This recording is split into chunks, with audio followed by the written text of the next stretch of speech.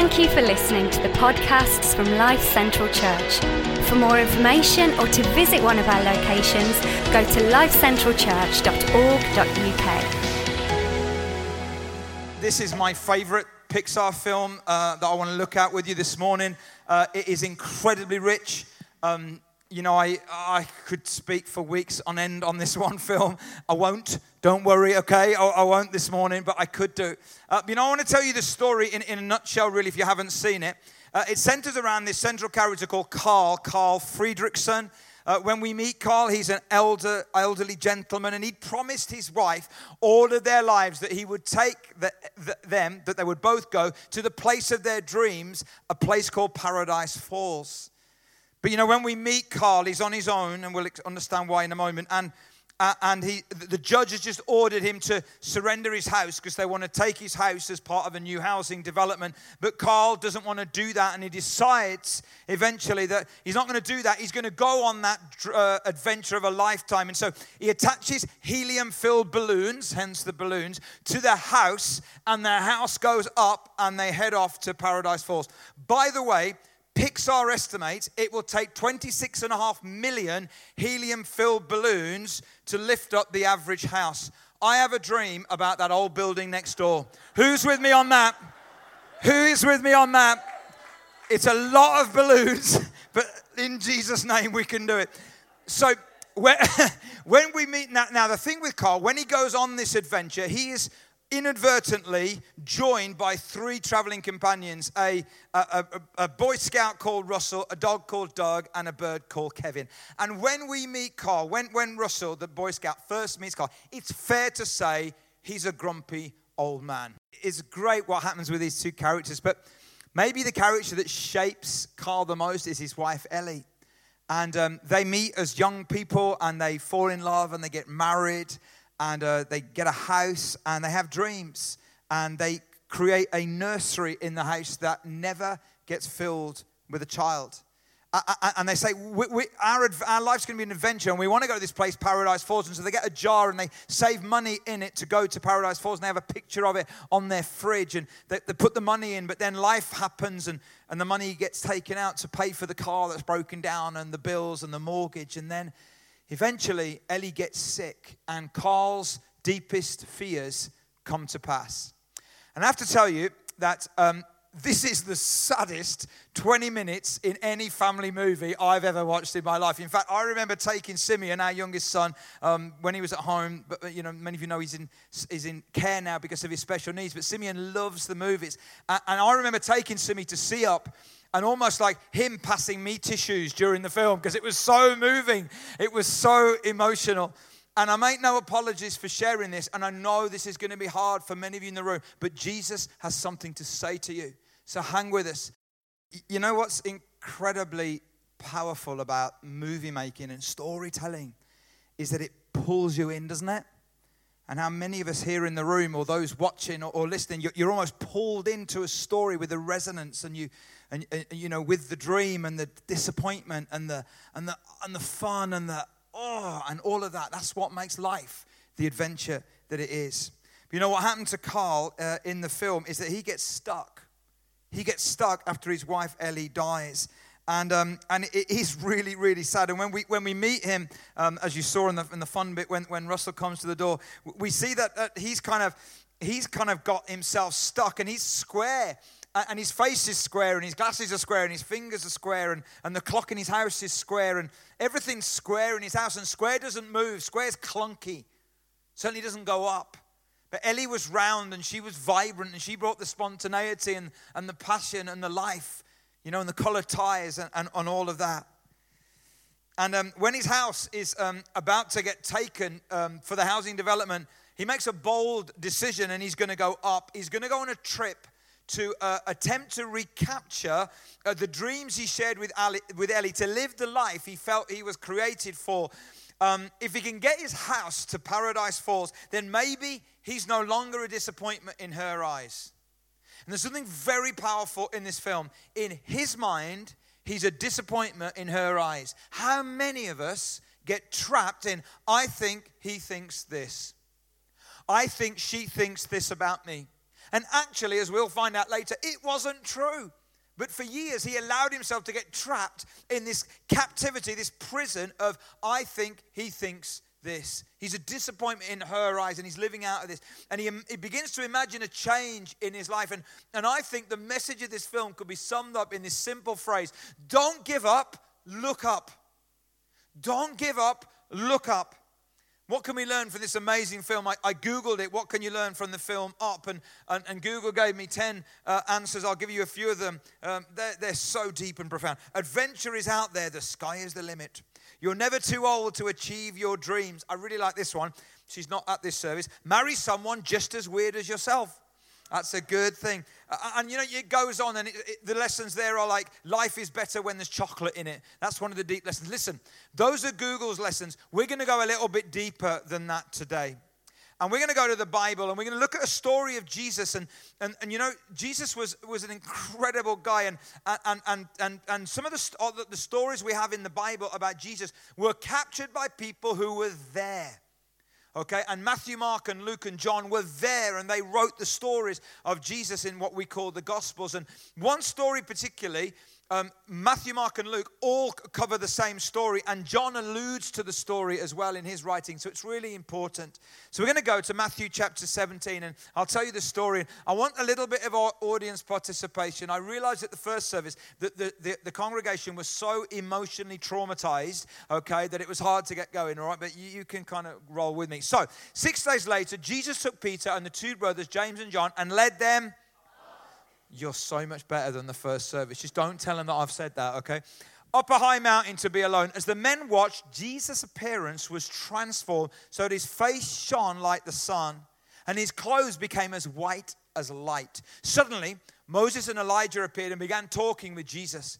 Peter exclaimed, "Lord, it's wonderful for us to be here. If you want, I'll make 3 shelters as memorials, one for you, one for Moses, and one for Elijah." But even as he spoke, a bright cloud overshadowed them, and a voice from the cloud said, "This is my dearly loved son, who brings me great joy." It's very similar to what happened when Jesus was baptized, and a voice from heaven said very similar words. The disciples were terrified and fell face down on the ground. Then Jesus came over and touched them. Get great. He said, "Don't be afraid." And when they looked, Moses and Elijah were gone, and they saw only Jesus. This is what technically is called the Transfiguration. It's a very big word. There's 5 really big moments in Jesus' life. There's this birth as well, but in his adult life, there's the baptism, there's the crucifixion, the resurrection, the ascension when he went up to heaven. But there's this one, the Transfiguration. And transfigured literally means changed form.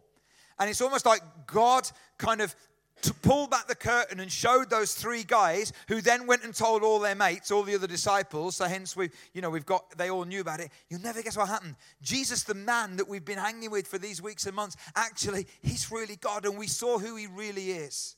This is a key moment. It happened just after when Jesus was in a place called Caesarea Philippi, and he take these guys and the other disciples, and he asked them, "Hey, who do you say I am?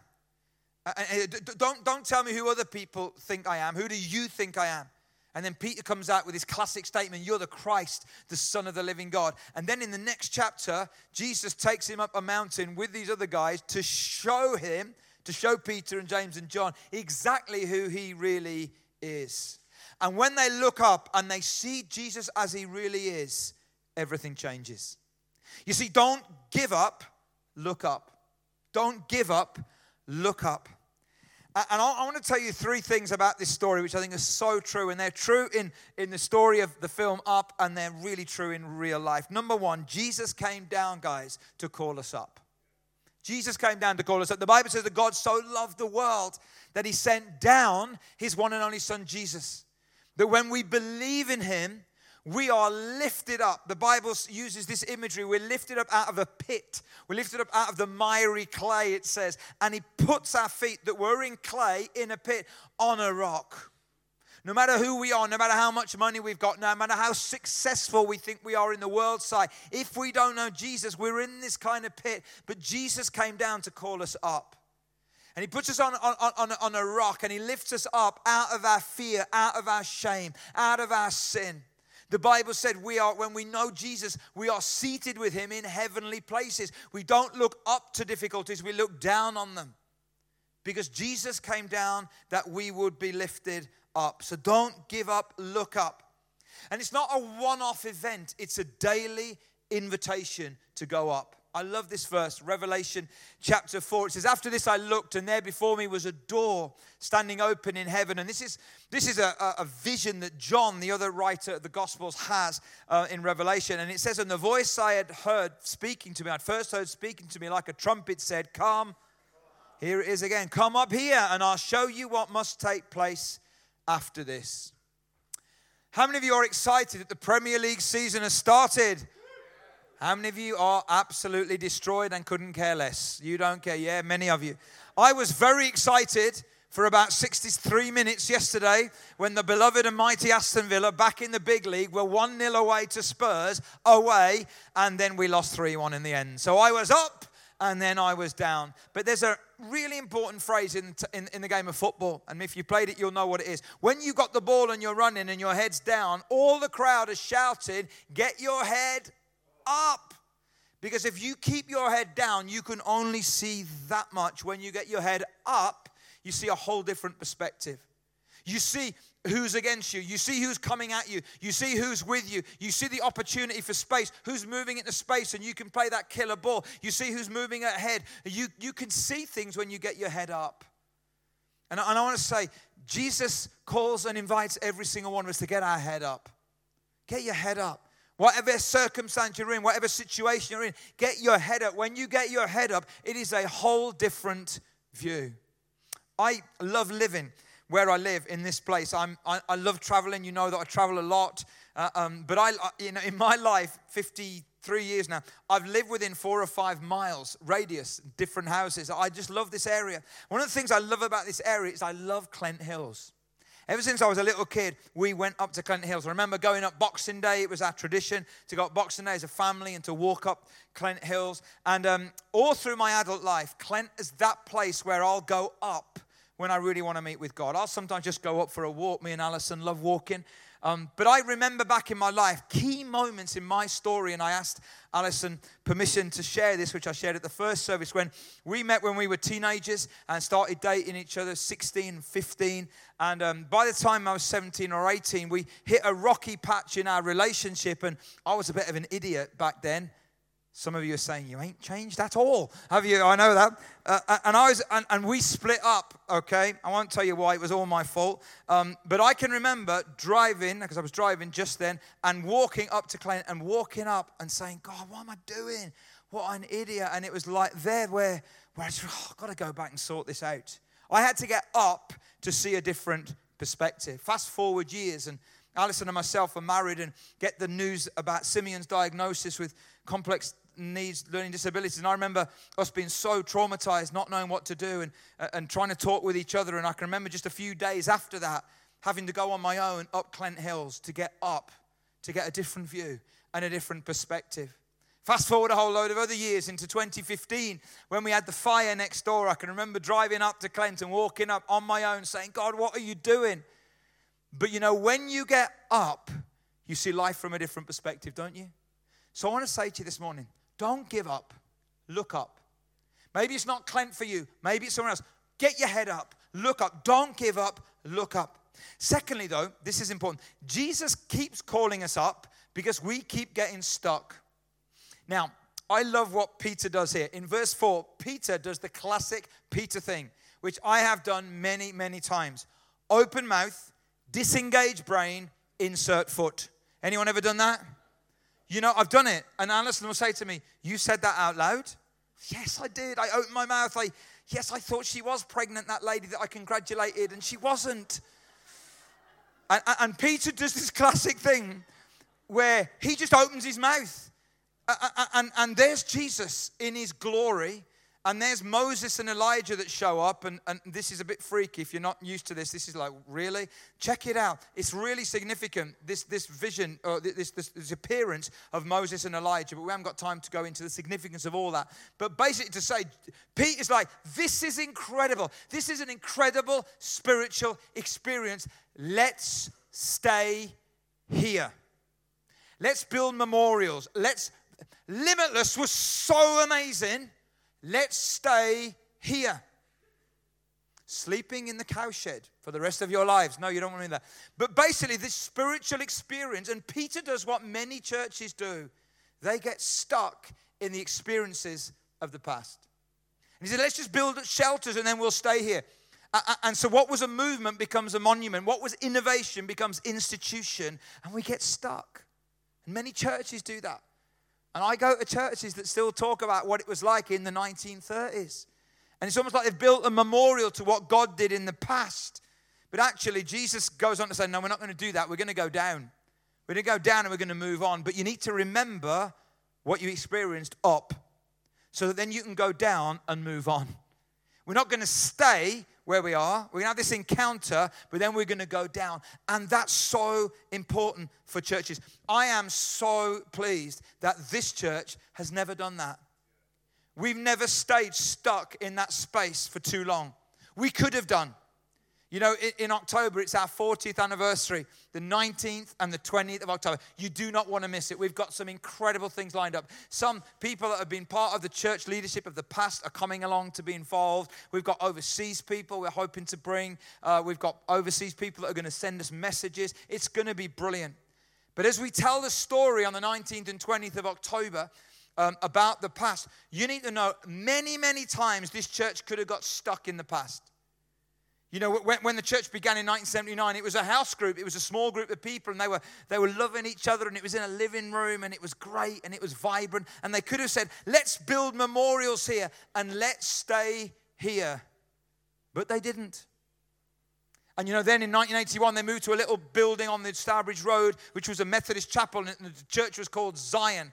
And that's where the name Zion came from, that we changed a few years ago. And it was called Little Zion. And I remember as a teenager, I was in the Salvation Army. I remember going to Little Zion and being at communion services and being there when it was full. And there were people hanging out the balcony. And it was great. And God was moving. And they could have got stuck and stayed there, but they didn't. And some of you are Christians today because they refused to get stuck yesterday. Isn't that amazing? And then I remember being in the old building there in my time as well, and we were full, and we could have said, this is great, let's build a memorial, and let's just stay here, but we didn't. And we kept pressing on, and now we're in different locations, and next week I'll be in Albania and with our church out there, because we're not going to get stuck, are we? We refuse to build memorials to a Jesus who is alive. We're not going to try and bottle a spiritual experience and say, that's enough, to a Jesus who is alive. Who is alive and who is always calling us up and beyond. And you know, individuals get stuck. And you don't just get stuck in the good experiences. You often get stuck in the bad. And U2, that band, had a song years and years ago called You're Stuck in a Moment You Can't Get Out Of. And I wonder this morning, guys, if some of us are stuck. Maybe it was the loss of a loved one. Maybe it was a dream that seemed to die. Maybe it was something that, you know, you promised somebody and you haven't been able to fulfill it and you got stuck. I think Jesus would say to you, I think he would say to Carl Friedrichsen, you know, I know he's not real, but Jesus is. He would say to him, hey, don't give up. Look up. Don't get stuck. There's an incredible verse where Paul, the Apostle Paul, is telling his story about what's happened to him. And it says this, it says, Jesus spoke to me and he said this, get up and stand to your feet, for I have appeared to you to reveal your destiny, to commission you as my assistant. You will be a witness to what you've seen and to the things I'll reveal. I'm going to do stuff through you, but you've got to get up. You've got to get up. Can't stay down, you've got to get up. And then this verse in Isaiah, shake off your dust, rise, sit enthroned, Jerusalem, free yourself from the chains on your neck, daughter Zion. Jerusalem and Zion was talking about Israel, but in our context, that's kind of talking about the people of God. And you were a captive and there was dust thrown at you. Rise up. And when I read this verse again, it reminds me of one of my favorite stories. And I tell this story often when I'm out speaking, especially in the developing world, because it's a story set in Africa. And I was in Tanzania in June and told this story. And in the community that I was in, I was the only white person that I saw, I think, for the week. And the guys that I love dearly over there, they in Swahili, they call a white person Mzungu. And so I was, oh, look, Mzungu, Mzungu. But on the last night, I thought, I'm going to preach at this church, and they're really African. And I thought, I'm just going to go for it. I'm going to go African style. So I preached African style, okay? And some of the people in the church came to the pastor afterwards, and they said, he is not a Mzungu. He is African in a Mzungu skin.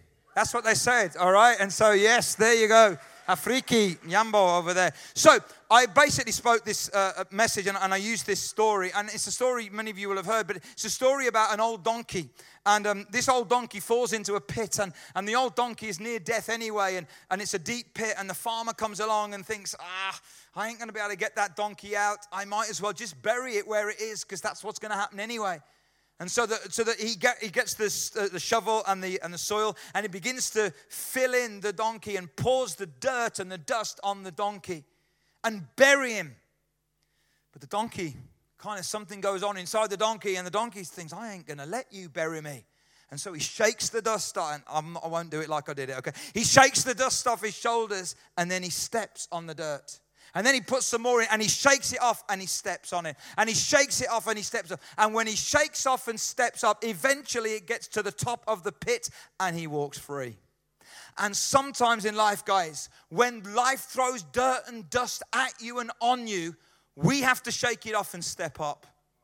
We have to shake it off and step up. We say, I'm not going to give up. I'm going to look up to the God who calls me up, the God who was up, who came down, so that we who were down could go up.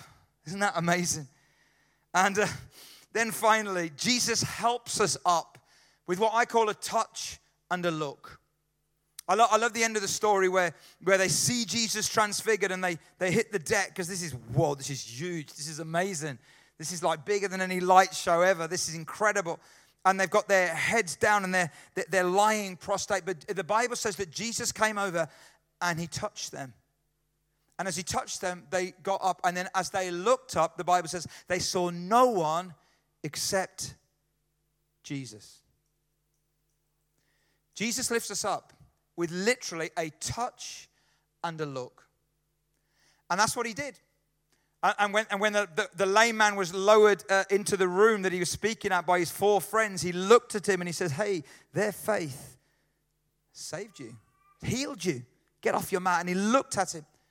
Often a leper, someone with leprosy rather, that came to Jesus, and he didn't just speak the word and heal him. He could have done that, and sometimes he did, but he invariably also touched them as well.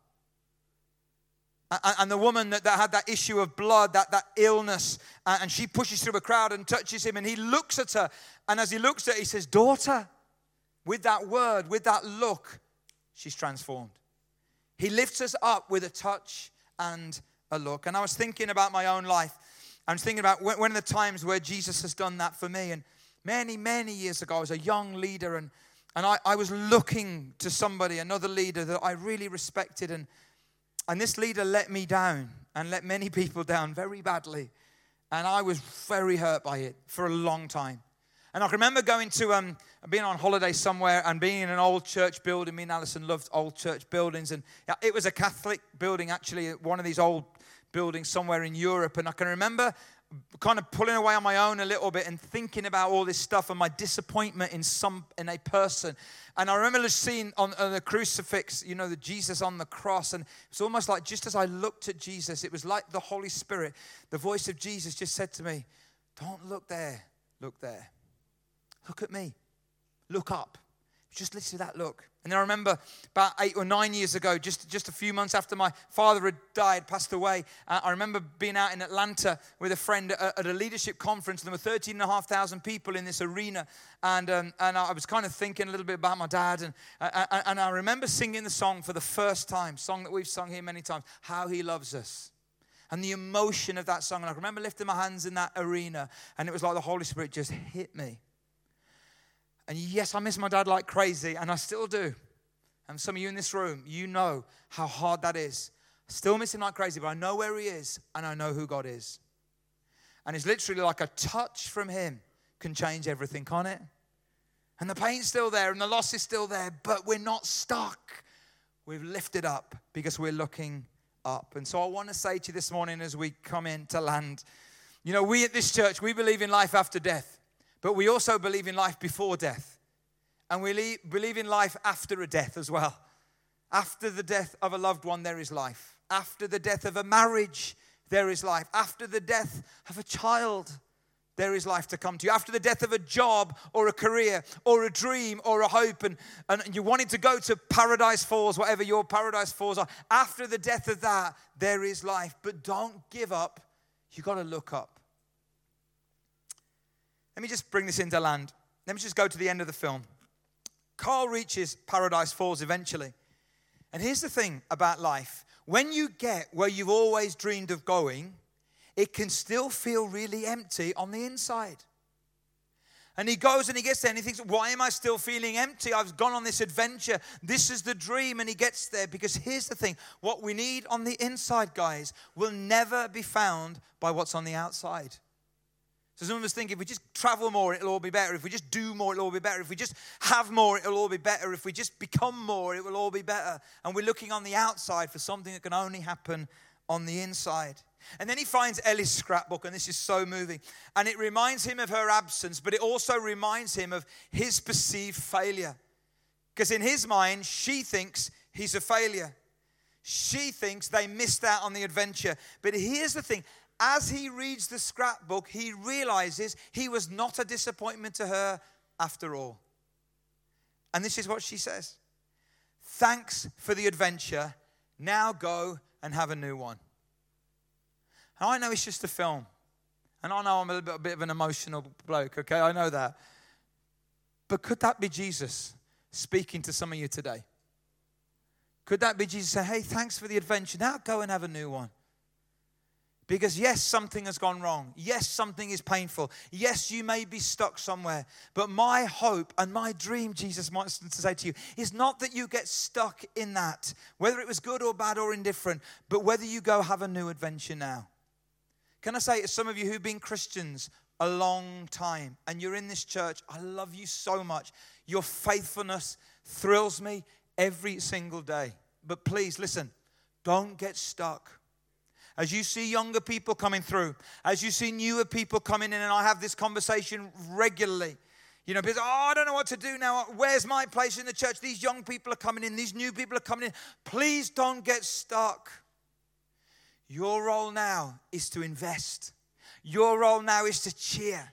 Your role now is to encourage. It was so great at Limitless, not just seeing our young people and our youth trendy leaders, and Andy, but it was also good to see some older people like Chris and Helen Neville, and I'm in that age as well, and Peter and others who were encouraging and cooking and helping and cheering on. That's older people who are not getting stuck, but are having a new adventure.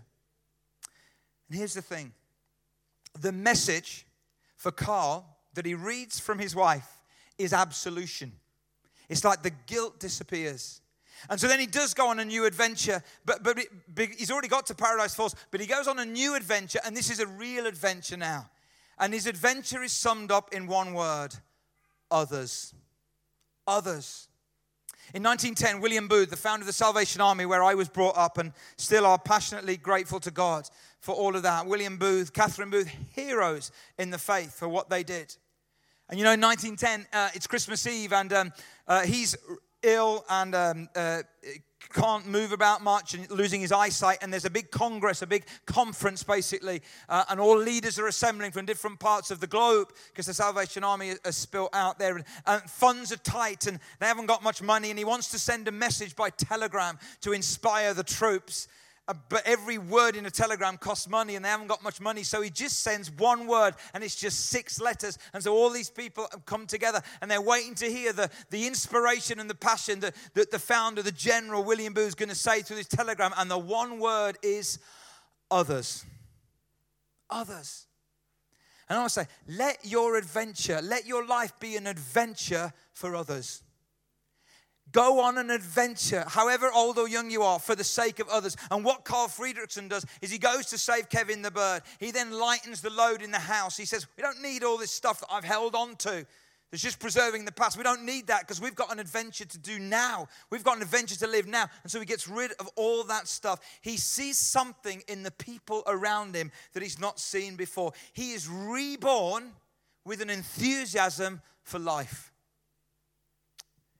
And then right at the end, he gets to go to Russell's ceremony in his school, where the Boy Scout Russell, where they're all given badges, and Russell's got this badge, the last badge that he needed, on his chest. And this is so moving. As Carl pushes through and says, no, you got to make way for me. Make way for an old man. You'll see it in a minute. And he puts this badge on Russell. And in that moment, you see, Russell has a mom who's brilliant, doesn't have a dad. And so in that moment, Carl becomes the father Russell never had, and Russell becomes the son that Carl never had. That's adventure. Take a look. When I watched that again, the first service, there's a line in that little bit that I hadn't seen before. I just saw it in the first service. And it was when he pushed through and he said, I'm here for him. I'm here for him. And see what got Carl unstuck was shifted from I'm here for me to no, I'm here for him. And I don't know about you, but I want to be here for him, don't you? And I want to be here for him and for her. And maybe you identify this morning with Carl. Maybe you've got yourself stuck somewhere in your life. Maybe it was disappointment. Maybe it was death of somebody. Maybe it was something that was so good that you just can't move on past that because nothing's going to be as good as that. And maybe Jesus has invited you here and drawn you here today to call you up. To call you up. There is more for you than you can ever dream or imagine or realize. So don't give up. Look up. In fact, I want to say to you, don't give up this morning. Stand up. And so I want to invite you, any of you this morning, as we pray, to respond to this. So let's close our eyes just for a moment. And if this morning you identify with what I've been saying and you know that somewhere along the line you've got stuck. You've got stuck. You've got almost locked into a moment you just can't get, and you're saying today, Jesus, I do not want to stay stuck. I'm not going to be stuck. I'm going to look up and I'm going to stand up and I'm going to shake off some of this dust and I'm going to live the life that you want me to live, and I'm going to invest in others and I'm going to pursue what you do because I'm here for him. I'm not just here for me. So if that's you this morning, I want to invite you just to stand. I ask you to stand. And it's big and bold. This isn't an easy response. This isn't oh yeah, everybody will do this. This isn't one of those. This is tough.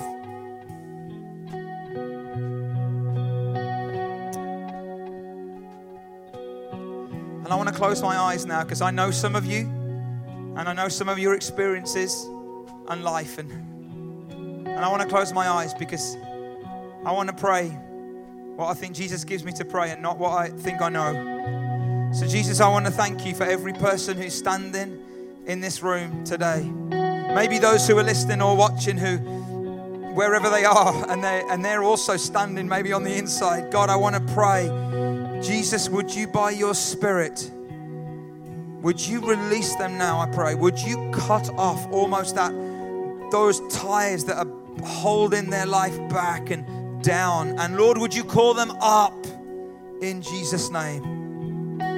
God, you came down, Jesus, so that we could be called up. You came down so that we wouldn't get stuck, and you continually invite us up. And Lord, even today, with a look or with a touch, would you call us up to the future that you have for us? Jesus, I want to pray for a new spirit of adventure in every single person who's standing. Lord, where there is pain, where there is loss, where there is disappointment, Lord, would you heal, would you comfort, would you strengthen? And God, where we've got into a mindset, I think you think, and we've even thought like that with you, God. Some of us in this room here, some of us watching and listening, we've thought that you think something about us that isn't true. God, I pray that we'd look at your book again and we'd see the truth. We are who you say we are. We are loved. We are favored. We are cherished. We are delighted in. That's what the Bible says. So God, let those words set us free, I pray, in Jesus' name. And now I want to do one more thing. If you're sat down, would you just open your eyes? And I'd like you, without being weird or invasive, just to put your hand on the shoulders of someone standing. Because I want these guys, as we finish off this morning, to know that as they move forward, they're not going to move forward alone. Carl all of a sudden realized there were other people in the world other than him. And it was like other people have been brought into his world, and his world got bigger because of those other people. So Father, I want to pray again as we finish for these guys and girls that are standing. Lord, may they know as someone's put a hand on their shoulder that they're not on their own. They're not on their own in this thing called life. And Jesus, I pray that you would encourage them, bring some incredible people alongside them, and cause them to keep moving forward, I pray. In Jesus' incredible name. Amen. Amen. Guys, take your seats. Thank you so much. We're going to be radical this morning. We're not going to sing. We were going to, but we're not. We're going to finish right there. And you know, if any of you would like us to pray for you or with you more, we'd love to do that. There's a prayer space over here and a prayer team here. And I want to encourage you as you go, take tea and coffee with us and go get your kids if you've left your kids in the kids' work, and young people. And you know, I want to encourage you. Talk to each other. Talk to one another. I'm going off script here now. Talk to one another about what's really happening in your lives. Don't do life alone. It's not how it was designed to be. And actually, as we start to do that, I think we'll realize there's more of us in other people than we think. And that's why these movies are so powerful, because they resonate, because we resonate with them. We resonate with the adventure. We resonate with the disappointment. We resonate with the dreams. So I want to encourage you as we go this morning to don't do life alone. It's not how it was meant to be. God bless you, everyone. Thank you for being with us.